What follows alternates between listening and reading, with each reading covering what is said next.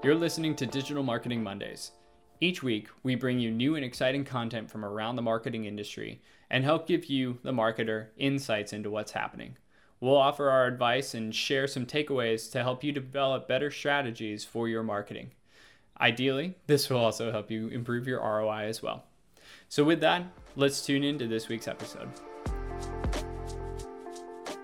Alrighty, so today's episode is a solo cast, so you just get to have me, Devin, here talking to you today. Man, we got a lot to cover, but the big item that we really need to touch on is Facebook. And there have been a lot of recent grumblings about Facebook. Well, I shouldn't say recent, more grumblings as of late. Yeah, there's a lot of spiraling downhill that seems to be going on with Facebook at the moment. The newly renamed Meta platforms released their Q4 earnings not too long ago, and they did see a 20% year-on-year growth for the fourth quarter. So that's good. It still missed expectations, but all is fine there. But then the big shocker was that they ended up having the daily active users actually stagnate at 5% year-over-year gain, but it's identical number to what they had seen in Q3. So that leads to believe that the platform is not necessarily growing, but in fact stagnating in terms of the number of active users. It's a big red flag for a platform like Facebook. If you recall back in Q3, they had iterated that they really wanted to focus on e-commerce, Reels, and the metaverse. And unfortunately,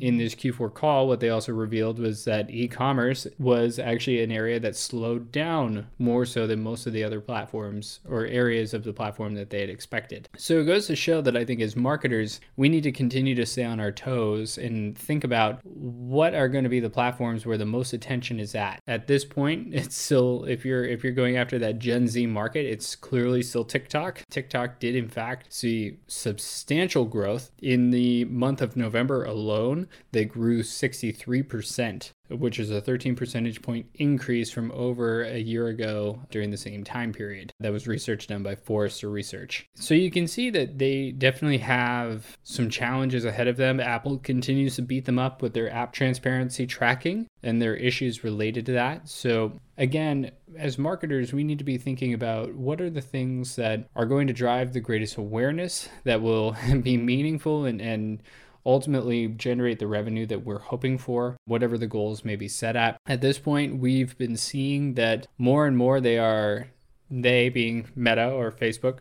they are removing more ad targeting criteria than ever before. So it's becoming very challenging to advertise on the platform. They did still continue to see growth, as I mentioned, but definitely a cause for concern all the way around. So if you're in the ad space and you're thinking about what to be doing right now, now's a really great opportunity to be thinking about who your primary target audience is and what is the type of message that they're going to be consuming on the specific platform at hand. One thing that I think was asked of us recently was how will these changes affect the advertising industry, and particularly how effectively or efficiently can we advertise with all these targeting changes that are happening inside of Facebook? And I think the answer is it's becoming a lot more broad and a lot more limited.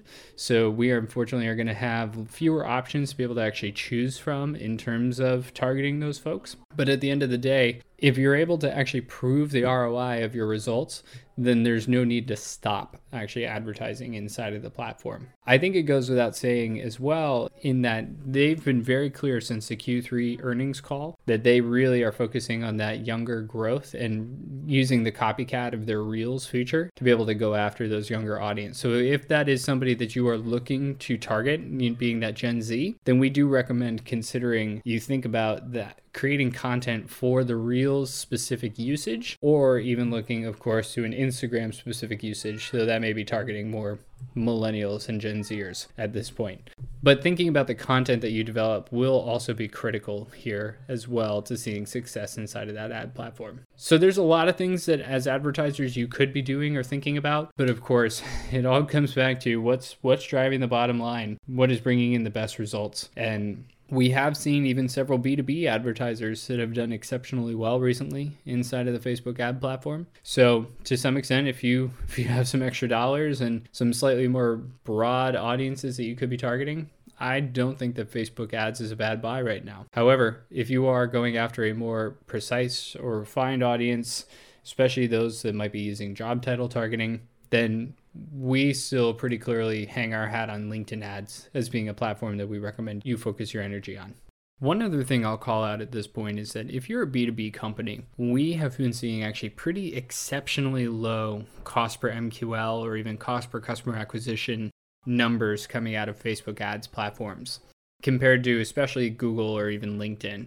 And one of the reasons why we think that's the case is because there is so much inventory that is available inside of Facebook that's overall a lower cost to play and slightly less competition compared to LinkedIn and Google currently, that I think it can make sense to diversify your portfolio of ads and be able to actually run B2B ads on the Facebook ads platform. Now, you're certainly not going to get the targeting options like you have inside of LinkedIn or Google at this point, but we've been seeing that it can produce incredible results as long as you're willing to create content that is really specific for the platform or the vertical where it's going to be showing up.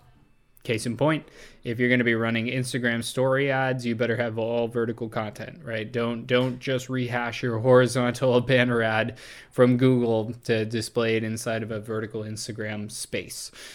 So that's a prime example of needing to generate the content to best support where the ads are actually going to appear and having a low-hanging, low-friction call to action to drive people.